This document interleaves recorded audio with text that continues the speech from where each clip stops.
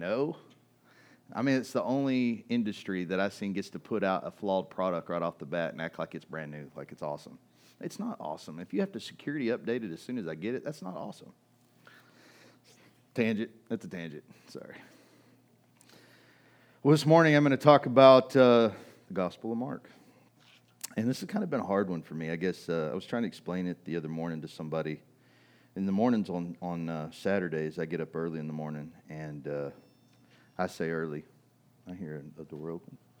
I say early, and in doing so, it's like 4 o'clock, 4:30 in the morning. And I write, because what happens is if I write like on Monday and Tuesdays when I'm really off, I will preach it by the time I get to Sunday. And it will feel like an old word to me, like something I've already done. And I won't be, I don't know, it's like not new to me anymore. One time as a worship leader, I used to have to do 2 services. And I always felt bad for anybody who was in the second service, because I felt like I'm just regurgitating the first service. And I would play the same songs, and I was like, you sure you don't want me to change it up? He goes, no, because if you change it up, the people at the second service are getting a different service than the first service. I thought that's why you're having 2 services. You know, like I don't understand 2 services because of that. But like I always felt like I gave everything on the first time around. Like now I'm tired. You're getting I've already played like a 30-minute set, you know, and now I'm about to do another 30-minute set. It's not the same as the first 30 minutes. The first 30 minutes, I'm more energetic, more enthusiastic and stuff, right? Well, that's one of the reasons I wait till like a Saturday morning to write. So I was explaining it Saturday to a guy, my boss up there, and man, I was already like weeping about it, because telling even my wife, I place myself in the book. When I read the Bible, the way I see it is the only way I know how to see it. It's the way you read any book.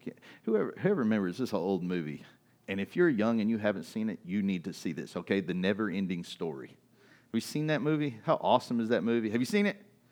No? You should. It's awesome. It encourages reading, by the way. It's about reading a book, and then as you read the book is literally writing you in the story. And so that this kid reads this book, and he's like experiencing it like if it was him in the story. And so it encourages you to read books, because it's like this adventure you go on when you read the book. You go on the adventure with the characters. And so when I read the Bible, it's the same way. And I've been that way since a kid. When I read the Bible and I look at the Bible, I'm standing there with the disciples in that moment. And I'm imagining emotionally what it feels like to listen, or what that experience would be like. And so this morning, this one's a kind of a difficult, and I think it's going to get that way the more we're right on top of the cross here. And the season is shifting. Ecclesiastes 3:1 reads, for everything there is a season, and for every activity, a time for every activity under heaven. So seasons change constantly.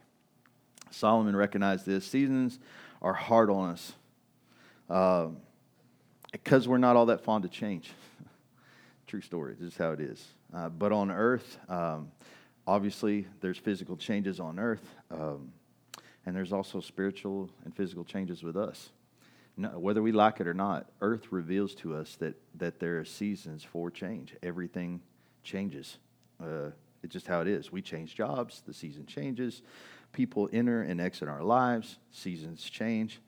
Seasonal change is happening all the time. And here this morning, when we get into Mark chapter 14, we've come to the end of a season and the beginning of a new one. And this is where we're going to be this morning, at the end of a season and the beginning of a new one. Mark 14, verses 32 through 42. Everybody needs a Bible. Probably going to buy some just so we can have some here. More and more, it's not the older I get either. One thing that the older generation was really good at was really pressing in on, you should read your Bible. You should have one and be reading it. People fought and died so that you could have a Bible of your own. And we honored them by reading the Bible. Also, we honored the Lord by knowing His Word. Mark 14, verses 32 through 42. They went to the olive grove called Gethsemane. And Jesus said, sit here while I go and pray. He took Peter, James, and John with him, and he became deeply troubled and distressed. He told them, my soul is crushed with grief to the point of death. Stay here and keep watch with me. He went on a little farther, and he fell to the ground. He prayed that if it were possible, the awful hour awaiting him might pass him by. Abba, Father, he cried out, everything is possible for you. Please take this cup of suffering away from me. Yet I want your will to be done, not mine. Then he returned and found the disciples asleep. He said to Peter, Simon, are you asleep? Couldn't you watch with me even 1 hour? Keep watch and pray so that you will not give in to temptation. For the spirit is willing, but the body is weak. Then Jesus left them again and prayed the same prayer as before. When he returned to them again, he found them sleeping, for they couldn't keep their eyes open, and they didn't know what to say. When he returned to them the third time, he said, go ahead and sleep. Have your rest. But no, the time has come. The Son of Man is betrayed into the hands of sinners. Up, let's be going. Look, my betrayer is here. Of all the places, we'll stop right there. Of all the places that Jesus goes to pray, he chooses Gethsemane. The translation of this place it's interpreted as the oil press. Gethsemane means the oil press, specifically, physically, olive oil. Spiritually, it could be implied that this is where the anointing is to be pressed out. The anointing is to be pressed out. At least, isn't that what's going to happen? I mean, we know what's about to happen. It's all about to be poured out of him. All the anointing, all the power, all the glory, it's all about to be poured out. Jesus is being pressed in on all sides. And maybe not from the weight of the physical cross yet, but definitely he understands and knows what he's about to face. That's the whole thing that's driven him there. For the past 3 years, this revelation knowledge has been on his mind, and he's known that this was in his near future. But in the past, it probably seemed so far away. There's a lot of things that have to get done between now and then. We have a lot of moments that encompass the time of 3 years between the beginning and the end. And now we're here at the changing of a season. The time to face sin and death now has begun for Jesus. And how will he face all of this? How does he approach the cross? How does he come to this moment where he reconciles with himself? Okay, time for changes now. Well, he prays. He prays. This is his last great lesson to his disciples. He gathers them up. He calls them near. Come on, think about this. He says, stay here and keep watch. Right? He is the master and they are the students. He models prayer before those who don't pray at all. I mean, this was the time for prayer, and what are they doing? Right? He allows them this awesome position, like Joshua standing out in front of the tent before Moses, right? You remember those from the Old Testament? Joshua sitting outside of the tent. What do you think Joshua's doing out there? He's listening to everything Moses is saying, because the time for his leadership will come, right? And the easiest way to learn leadership is learn from those who are already leading. What do? How do they pray? What are the things that they say when they speak to the Lord? How do they act? Do they revere the Lord? This is their opportunity to learn, right? They're close enough to Jesus that they can hear his pleas. Think about this. They're close enough that they can hear his cries. They can hear his groans. And not even Jesus was too proud or too self-sufficient to pray in this moment. He models humility before all humanity. The Son of God. Think about that. Jesus explains to them that his soul is crushed with grief to the point of death. He's in agony. He's in anguish. To be in anguish or to experience anguish is to, according to a definition, to suffer severe mental or physical pain or just suffer. This is where Jesus is. He's living in anguish in this moment. The late David Wilkerson once said this on the subject. He said, all true passion is born out of anguish. All true passion for Christ comes out of a baptism of anguish. You search the Scripture and you'll find that when God determined to recover a ruined situation, he would seek out a praying man and he'd take him down into the waters of anguish. He would share his own anguish for what he saw happening to his church and to his people. He would find a praying man and he would take that man and literally baptize him in anguish. It's true, right? You see this in the Old Testament, the book of Nehemiah. The whole town is in ruins. Come on, that's the whole reason he's upset. He's heard about how bad it is there, how hopeless it is, right? It's literally, Jerusalem is in despair. And Nehemiah, upon hearing this, it says that he sat down, he wept, he he mourned, he fasted, and he prayed. And it says he did this for days. That's anguish. That's anguish. Some of us, man, we'd be lucky if we pray an hour. Lord, somebody's dying. They have cancer. We'll give it maybe 30 minutes. We believe everything's good. He hears the town's in ruins, and he's praying and mourning and fasting for days. This is anguish. He sees, listen, this is the moment, right? This is the moment with Jesus where Jesus is in the oil press. Think about this. He's being pressed in. If there's a time in a more perfect situation for where he's praying, considering what's happening, this is it, right? Jesus is the same way. Jesus has a vision. He sees people like Nehemiah saw Jerusalem walking in their sins. They're destined for this eternal death with only one way of being rescued. However, the rescue is going to cost him. It comes with a high price because there's no other way. And it's for this that he's come into the world. This destiny was the reason he was born. And now it's come time to face it. There's no way out of this, right? So what's he do? What's the answer? How does he deal with this, right? This is his last lesson to us for the season shifts. He prays. How do you deal with seasonal change? When one part of your life is over and a new part begins, I hope you're praying. When it gets hard, I hope you're praying. And not a 5-minute prayer. Jesus didn't give it a 5-minute prayer. It says when he came back to him the first time, it had been an hour. I hope you're praying. I hope you're interceding before the Lord. Jesus prays, not only prays, but he prays fervently in anguish. The disciples' job, basically our job, is to what? What does he tell them to do? Keep watch. Watch. Learn. This is it. This is the last moment you get to see this.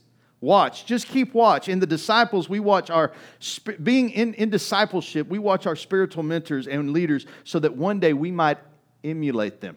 That's the whole idea of having a mentor or having somebody that we follow, is that one day we might emulate them. We see things or attributes in them that we might copy or mimic into our life, right? Because they're good things, right? So Jesus is adamant here. Hey guys, keep watch. Keep watch. He says it over and over, right? And so he walks out a ways, but still within sight, still within hearing, right? Because they recorded it. They know what he prayed, right? And he prays. The scripture here says more specifically that he fell to the ground. Shows you the weight of his prayer, right? The weight of pressure upon him. Driving his knees to the dirt, it cripples his flesh. The grief was so great that even the flesh of Jesus is being put on full, they're just pressing down so hard, right? Because his flesh wants to avoid what's going to happen. I mean, he asked if it were possible, Lord, let it pass him by. He knows what's coming. He knows the difficulty of what's coming. But Jesus models in this moment a victorious spirit, right? Which overcomes the flesh. It beckons and submits the Lord's will above all things. Like, I know what my flesh wants. My flesh wants an easier way. But Lord, I submit my flesh to you that your will be done above all things, right? So he submits his flesh before the Spirit. He beckons upon the will of God. He accepts his fate as part of God's divine plan and shows a deeper trust in the Father. I hope we make it there in prayer. I think oftentimes our flesh is so weak. We don't pray long enough to get the answers. We don't pray hard enough to feel the very intercession or the very weight of the burdens at times for which people carry. That's why we pray so shallow and so short. If we felt the weight of it as if we had cancer ourselves, we might spend some more time down on the floor. Jesus feels the burdens.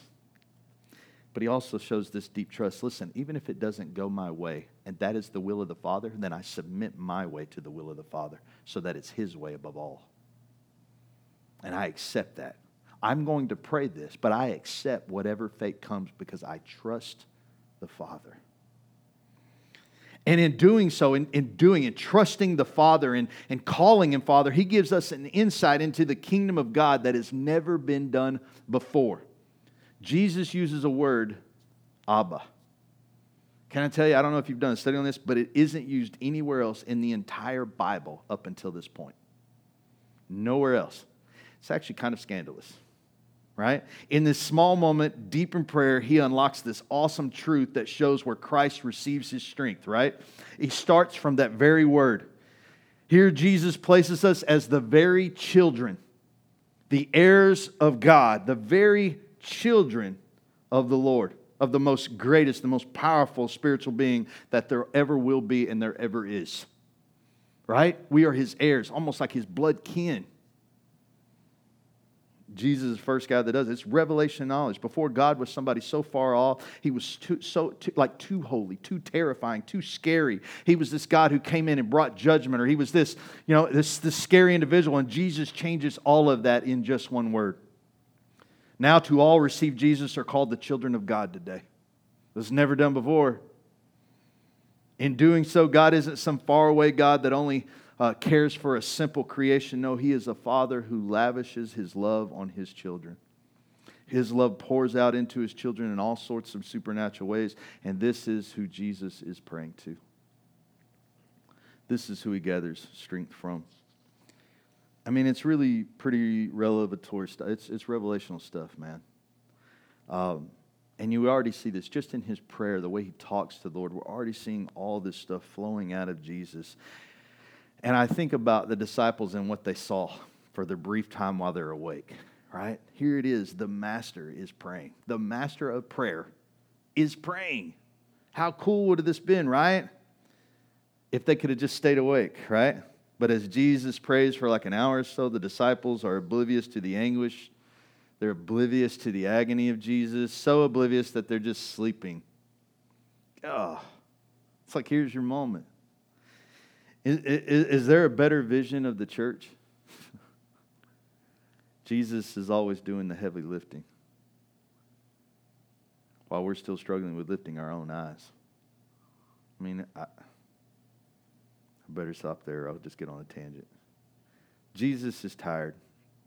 He's pressed down. He gets up to see if his friends are with him. Like, are you with me? Right? And they're asleep. It's just been an hour.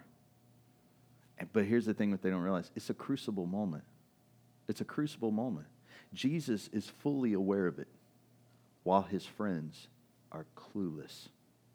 They have no idea what is coming. No matter how much he's told them, they do not have spiritual eyes to see, maybe because they're not praying, they're sleeping. And this is the power of prayer. This is why we must be a church of prayer. God has called it the house of prayer, to make you fully aware of the prophetic and spiritual futures that are going to take place. You want to know what's going to happen? I can tell you where you can find that out. If you live on your knees. People who live on their knees tend to know what's coming in the Lord. God tends to share things with people who spend time with him. And this is prayer, right? You have to be awake to pray. And my wonder today is how many people are truly awake praying? Oh, I think there's a lot of people moving their lips, but how many are truly spiritually awake and praying? It has to make me wonder.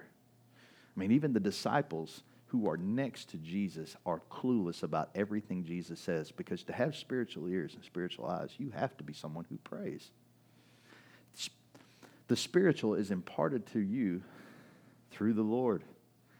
You spend time with the Lord, you will have those things. You do not, then you do not have those things. And Jesus is frustrated here. By the way, can you blame him? I mean, he tells them strictly, hey man, keep watch. While he retreats for an hour, he returns to find them sleeping. And I can't help but wonder if this is also how judgment will be. How will you be found when Jesus returns from interceding? Because by the way, isn't that what it says?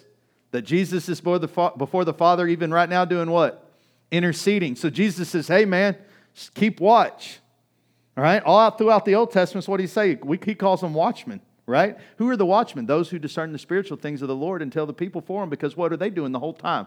They are praying. Watchmen don't sit actually on a wall outside of a building keeping watch, looking at the sky. No, they're in their prayer closets hearing from the Lord so they can keep watch of the spiritual things, because God gives those who spend time with him the prophetic and the spiritual futures. Keep watch. I go to the Father now to intercede. A little different now. I'm not just going over here to the Gethsemane. I'm actually going to go to the Father. I'm going to intercede before us at all times, right? But the time is coming when intercession will be over and judgment will arrive. And is the church, will she be awake? Will she be keeping watch when judgment arrives? When he finds them sleeping, he reprimands them in like a holy frustration. He reminds them what? Keep watch. That's over and over. Why? This time he says, because temptation approaches. The temptation to deny Jesus is approaching. They're not even aware of that either. Just that conversation happened, by the way, like moments earlier. Literally minutes earlier, they swore they would never, ever deny Jesus, right? It's never going to happen. Hey, man, so keep watch. By the way, Jesus says this to us too. Keep watch. The spirit is willing and able. The flesh is weak and tends to cater to the comfort more than anything else. There is nothing more killing to the spiritual than comfort. Comfort will ruin a disciple. Yes, listen, guys, I'd love for all of us to be comfortable, and I understand the pleasingness of comfortable and being comfortable. However, when we're comfortable, we tend to be lazy. It's a sad truth. I once heard a pastor, I'm not going to say who it was, and he's still held in high esteem. And he leads a lot of different things. And I remember sitting in his class, and he was talking about the secret place, and he was talking about praying, and he was talking about things like that. And a lot of people would love to sit underneath this guy and listen to him. But probably a lot of this is because I listen to a lot of older gentlemen. But I'm listening to this guy talk about prayer. And as he begins to talk, he begins to share how because what they really want to know, what a lot of these young guys want to know as they're listening to this guy is how does he pray? How does this work out for him? Because he is so intelligent, and his sermons are so rich, and they're so good. Like, how does he pray? And so he tells them, he says, well, I get up in the morning, and I make my coffee. And then I grab my computer, because I've got all my Bible stuff on it, like the Bible app stuff on it, and it's got all my translation stuff, and I get my little journal out, and I go sit, and I've got this little table that comes over my lazy boy chair, and I put it right up there, and I begin to pray for a little while, and then I'll read and journal, and then I'll pray back and forth. And the whole time, like, I'm trying to listen, but I'm picturing this, right? Because he's painting the picture for me. And all I could think is if there was ever a current picture of our state of prayer warriors today, it was this one. Can you see it? Some of our greatest preachers praying in the lazy boy. Think about that. I mean, and I'm telling you, guys, if you saw him today, you would never know that this is the guy I'm talking about. I'm telling you, because everybody thinks this guy's great. Everybody thinks this guy's awesome. And he's super intelligent, super smart, and his sermons are always great. I'm not going to lie, they are. Right? But I'm thinking about a picture of this. This is what we're going to teach young men. This is what we're teaching our pastors. Hey, man, just get in that lazy boy with some coffee and your computer, and you're good. Like, pretty sure that's not how it's supposed to be. Like, God's like, hey, I'm going to set this prayer thing up for you, and it's going to be the most comfortable. You're going to do it in a lazy boy, and we're going to change the world with one prayer and a lazy boy at a time. By the way, think about prayer and lazy boy in the same word, in the same sentence, guys. All I could hear was all the preachers from old going, oh, like listening to guys like Spurgeon or Ravenhill or Wilkerson. Can you imagine Wilkerson? If you know Wilkerson, oh my gosh, come on now. Is this what anguish looks like? Is that agony in prayer? Is this what a holy calling should look like? Is this how Elijah called down fire from heaven? From the lazy boy? Or was it anguish upon the bone and flesh of your knees? Maybe not all prayer should be comfortable. Maybe you should feel the pain of your flesh up on the floor. You know, the Jews used to practice putting the ashes and stuff over their head. You know why they wore the burlap? So it gave them irritation to remind them of what they were mourning for. Some traditions were good And maybe in prayer we can be reminded of how weak our flesh is. As we sit up, maybe even here to our altars and pray, and we're reminded just by the little tiny piece of carpet that there's concrete right underneath it because our knees don't feel comfortable at it.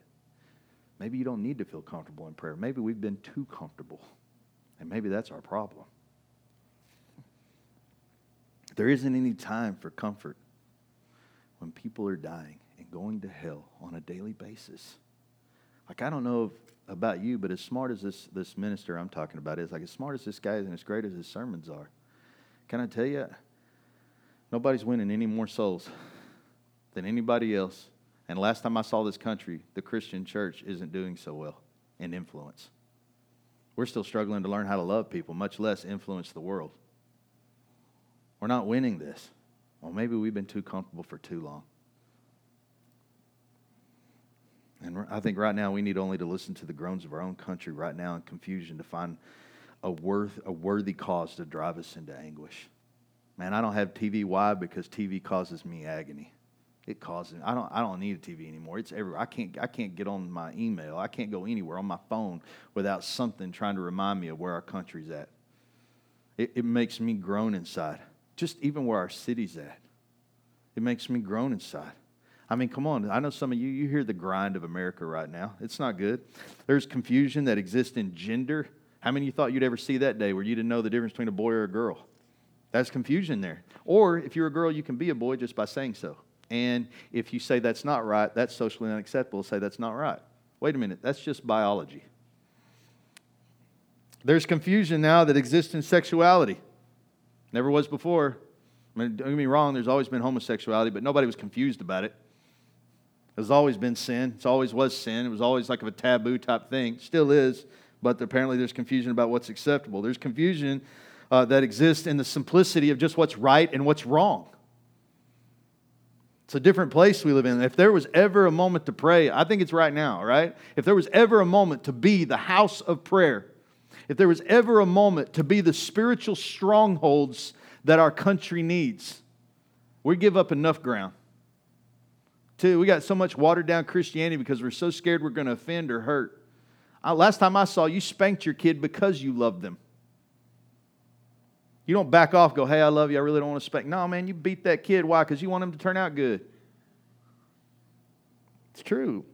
So Jesus, what does He do? He says, hey, man, wake up. Keep watch. And He goes back to prayer now the second time, and there He's sleeping again. They're dumbfounded too. They don't know what to say. What can they say? Twice now He's told them, and twice now they've fallen asleep. How many times does Jesus have to tell you something? By the way, remember how much you like telling your kids something and they don't do it? You're like, I've told you 6 times. I'm not saying it 7th. I will bust your rear.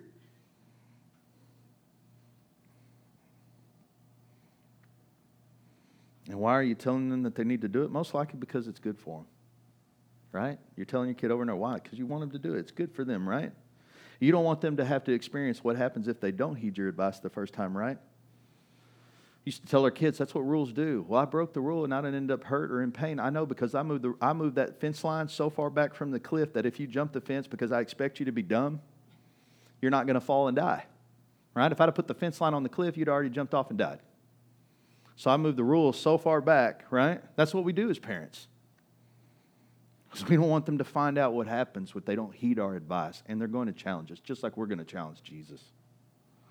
The same is said to you this morning. Jesus says, keep watch. Jesus says to watch Him pray so that hopefully you can emulate Him in prayer. He is the great intercessor, and so should you be.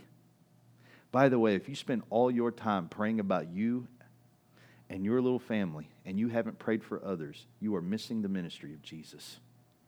In this moment, while Jesus is uncomfortable, and He is also praying that if it can pass from Him, He's also going, but Lord, if it's your will, I know what lies ahead. I'm doing this for everybody else. He remembers in that moment, it's bigger than Him. It's bigger than Jesus. And He accepts His fate. Man, and we should emulate that part too. And why does He accept all? Because it's Jesus. He's going to change the world by doing this, right? And when you emulate Jesus, guess what? You get to as well. You get to be a part of changing the world. And listen, this is why you're created, to be like Jesus. Romans 8:29, for God knew his people in advance, and he chose them to become like his Son. Now, the NLT says this nicely, but what it basically says is you are predestined to become the image of Jesus Christ. This is what you were born into this world to do, so that his Son would be the firstborn among many brothers and sisters. So you were chosen, picked out to become like Jesus, like the Lord's Son. This is your purpose above all other purposes. In you fulfilling your purpose, Jesus becomes now what God destines him to become. So Jesus prays for you. Jesus prays that the Father's will is done. Jesus' victory is your victory. Because why? Because you're his brothers and sisters. He didn't die for strangers. He died for his family. Everyone he would die for would become his brothers and sisters. And it starts here. This is why we keep watch. That's why there's this constant demand. Listen, we're keeping watch because you're going to emulate me in your life. You're going to sacrifice things in your life. You're going to do things like I did in my life. Why? Because for your brothers and sisters, for your family. And so again, Jesus goes back after the second time. He goes back to pray. However, now it's too late, right? The time of prayer is over. The time for the cross is here. And we learn that we must pray while it's time to pray. While it's to listen, to open up our eyes, to open our ears. While there is still time, we need to pray. Because eventually, moments and seasons come to an end. And the time for prayer will pass. And the time for action will arise. Prayer precedes actions and seasons. It precedes actions and season. The season of the cross has approached. It will never be the same again with the disciples. That season is over.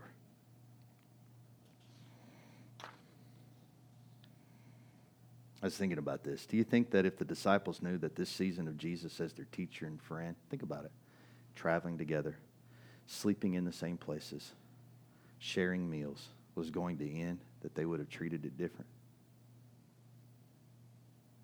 That they might have listened more? I think so. I think so. But they didn't know.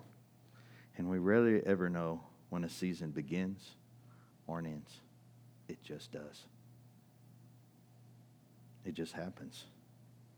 And it's in those moments that we have a lot of reflection to do. This is the moment where, like for me, when I was studying this, I just cried. Can you imagine spending 3 years with the Lord? And it's perfect. I mean, there's a few moments where it gets heated, intense, but they just watch their hero destroy the Pharisees with words. And every time they came for him, he somehow miraculously got away. By the way, man, I've been in the military. We have cool stories, right? Some neat stories that happen. And I can only imagine that's how it was, right? They had these neat stories. Hey, man, remember when Jesus, we thought everybody was about to grab that guy and chunk him off the cliff, and somehow he just comes out unscathed. I don't even know how he did it. It was amazing. Remember that time we spit on the ground? I thought, what's he doing? He's going to, this is going to be so offensive. He spits on the ground. He picks up the dirt, rubs mud in the guy's eye, and he totally can see now. That was awesome. Can you imagine how they sit around at night when Jesus is around, and Jesus is around, man, you guys. And he has so much, and I got so much more to teach you. That's the past. Let's talk about right now, right? And he's sitting there teaching them, and how cool that moment is, right? And they're all best friends. They've literally left everything to hang out with this guy. They're best friends. And you're thinking, man, I hope this never ends. And Jesus wakes you up and goes, it's over. It's over. This was your last moment. You spent it sleeping. This was your moment. This is the last lesson to teach you. The season's changed now. Just like that, it's over.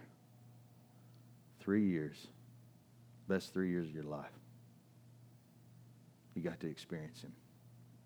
But it's about to take a huge shift. And a new season is about to take place. And it's a season of suffering.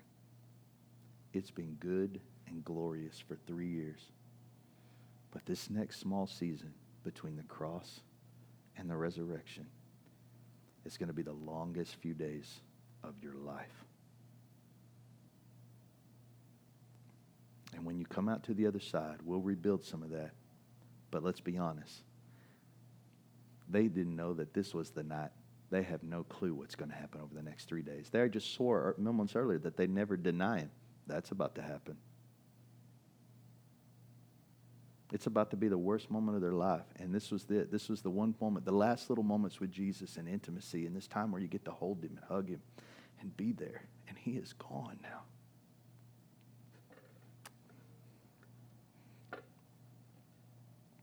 I think about the same moment with I've listened to a lot of the Narnia books right now on audio, and there's a moment, and if you've seen some of the movies, I think it's Prince Caspian. They do it fairly justice at the end where Peter and Peter and Susan are never coming back to Narnia again. And I couldn't help but think in that same moment, I cried in that movie too. I was like, golly, kids movie and I'm crying. But I cried in that movie because in that moment, I'm realizing what it is. It's that moment where all your adventures you got to have with Jesus are over. He says, you're never coming back. Oh, you'll see me in the next world, but it'll be different. It'll be different from here on out. It'll never be like it was. And I think about how that is, how C.S. Lewis covered that same aspect that's going on right here. Jesus knows he'll see them again, but it won't be the same. Peter will be changed forever. John will be changed forever.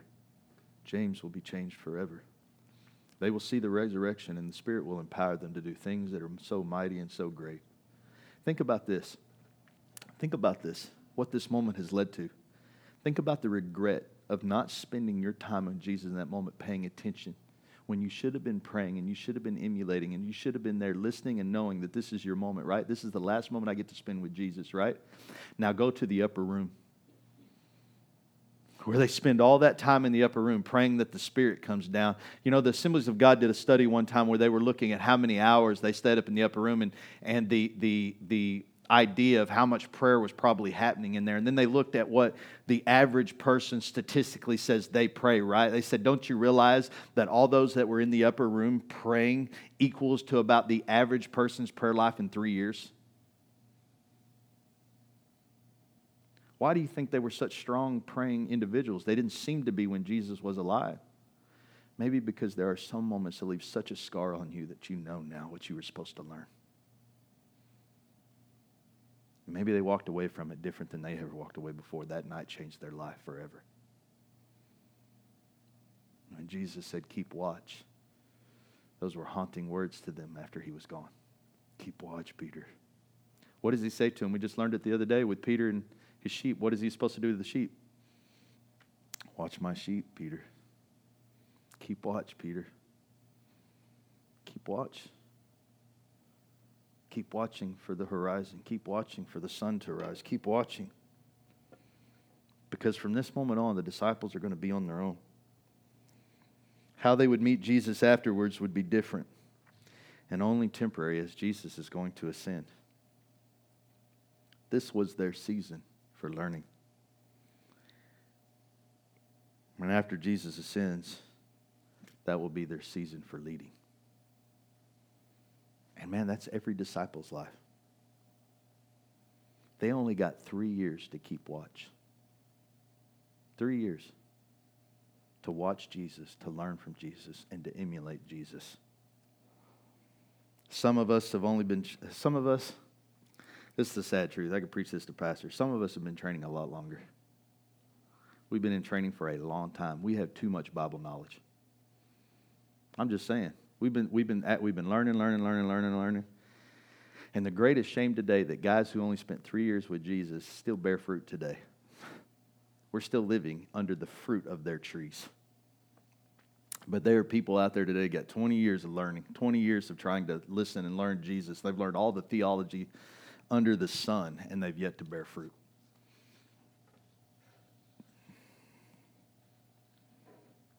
How is that? I mean, from everything we read today, how is it? And maybe more pointedly with Jesus pointing it out, they kept watched a bit more than we give them credit for. Maybe that's the thing about the disciples. They obviously listened enough. They heard what he was praying. They recorded it. The synoptic gospels record even more. I mean, like, John and some of them heard more different, other things that he said. They heard about the cup. They saw him sweat like blood in this moment. There are other gospels that talk about that. So there were some that kept watch more than others. And the greatest thing about it is that there was more than one disciple. Because in Numbers, all their eyes worked to their advantage. Kind of like in hunting. In hunting, we always say the worst case scenario is there's too many deer. Because with more eyes there, if one person misses something, the other sees it. By the way, you think that's why God intended this church to be one body? We have so many eyes. And if one of us is praying and one of us is keeping alert, then we can help out the body. We can help out the body. And that's the glorious of what's happening. I was thinking about this with seasons coming. If we can get Joy to come back for worship and bring the kids over or whatever. But I think the biggest thing that upset me, I think, in the whole thing is not realizing when your season's done. And maybe it's not done for them. Their season of life is going to keep going and it's going to change. But you have this season with the Lord, and it's a really good season. And then it shifts on you while you were asleep. And you didn't appreciate it as much. I was thinking about, the reason I got emotional too is I think about being a young man.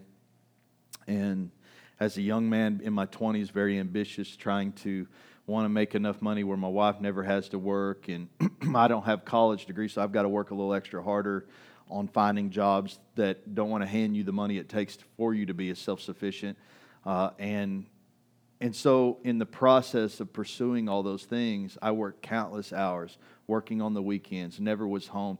And though I saw my kids every day, because I have to be careful to say I was never home, because that wasn't true. I saw my kids every day. But I spent more time working than I ever did with my wife or my kids in my 20s. And then something happened to me. It was it was basically like a panic attack that happened, and it was a divine one when I look back. Because of it, I would end up going, I need to be home. I need to be home. I need to be home. I need to be home. And the more I began to pray during that moment, God was calling me into ministry and away from some of those things. It began to be a revelation for me that I'm missing the most important things in my life happening in front of me. And it wasn't too long after that God would launch me into ministry, because the desire of my heart was just to be, at that point, was to be a good husband and a good father.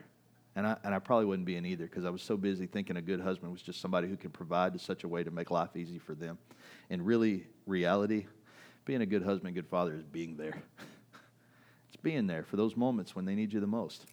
You can't do that if you're constantly doing somewhere else, or you're constantly working, or constantly. There's some things that are happier.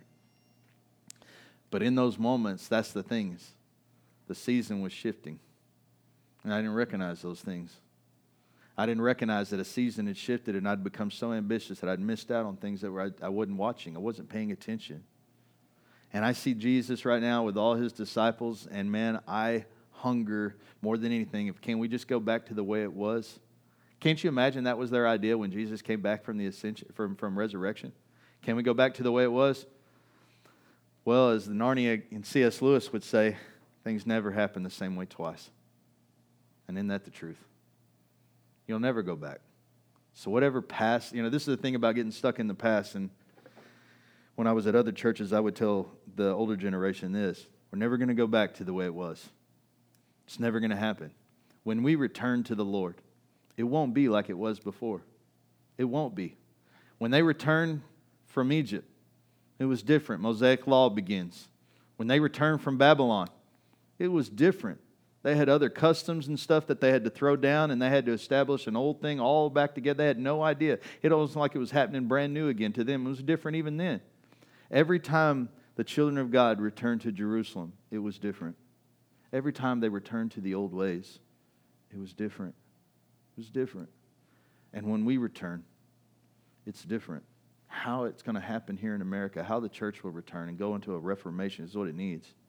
It'll be different. It won't happen like we think it will. It'll happen however God wants it to. Our hope is, and maybe my hope is, if it doesn't happen in my lifetime, that we can plant the seed in others so that it lives on in a remnant, just like Isaiah prophesied about, that there are some that God is withholding to himself, like the 7,000 that have yet to bow a knee. And amongst those 7,000, God will raise up one person, like the days of Elijah. like the days of Nehemiah, like Ezra, like Ezekiel, Jeremiah, Zechariah. I could go on and on, right? That will herald in these days.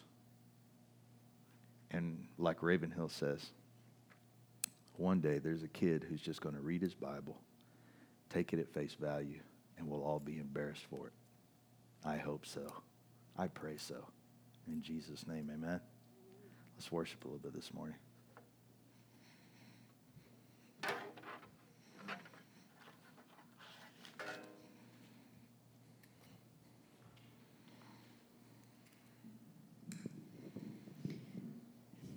We had little Briley over the other day, and she had hurt herself.